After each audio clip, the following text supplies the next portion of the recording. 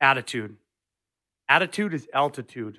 When you have a great attitude, it helps you rise above your problems. And guess what? Your attitude also monitors your talents. It has an eagle eye view of what the fuck you're able to do tangibly. And if you have a bad attitude, it outshines them constantly. You could be a highly skilled player, but you got a bad attitude and you're a bad teammate. That is a huge knock on you that will stay on your hockey career forever. Playing with so many different players, you found out who had the good attitudes and you had the bad attitudes. Those bad attitudes were a fucking cancer in the room. Somebody you couldn't stand. Not because they were a shitty hockey player. Well, it was because they're just a fucking asshole because of their attitude.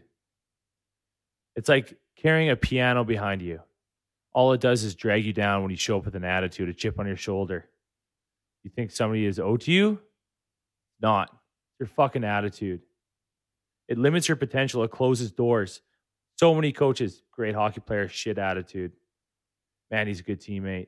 Nah, just kidding. He's got a shit fucking attitude. It alienates you. It's a team sport. Yeah, there's individual accolades, but it's a team sport. Having that attitude alienates you. Doesn't allow you and your team to reach its full potential. Not only that, having a great attitude is something teams look for. That guy in that room that everyone rallies behind because he has the right attitude, not the wrong attitude. Check your fucking attitude.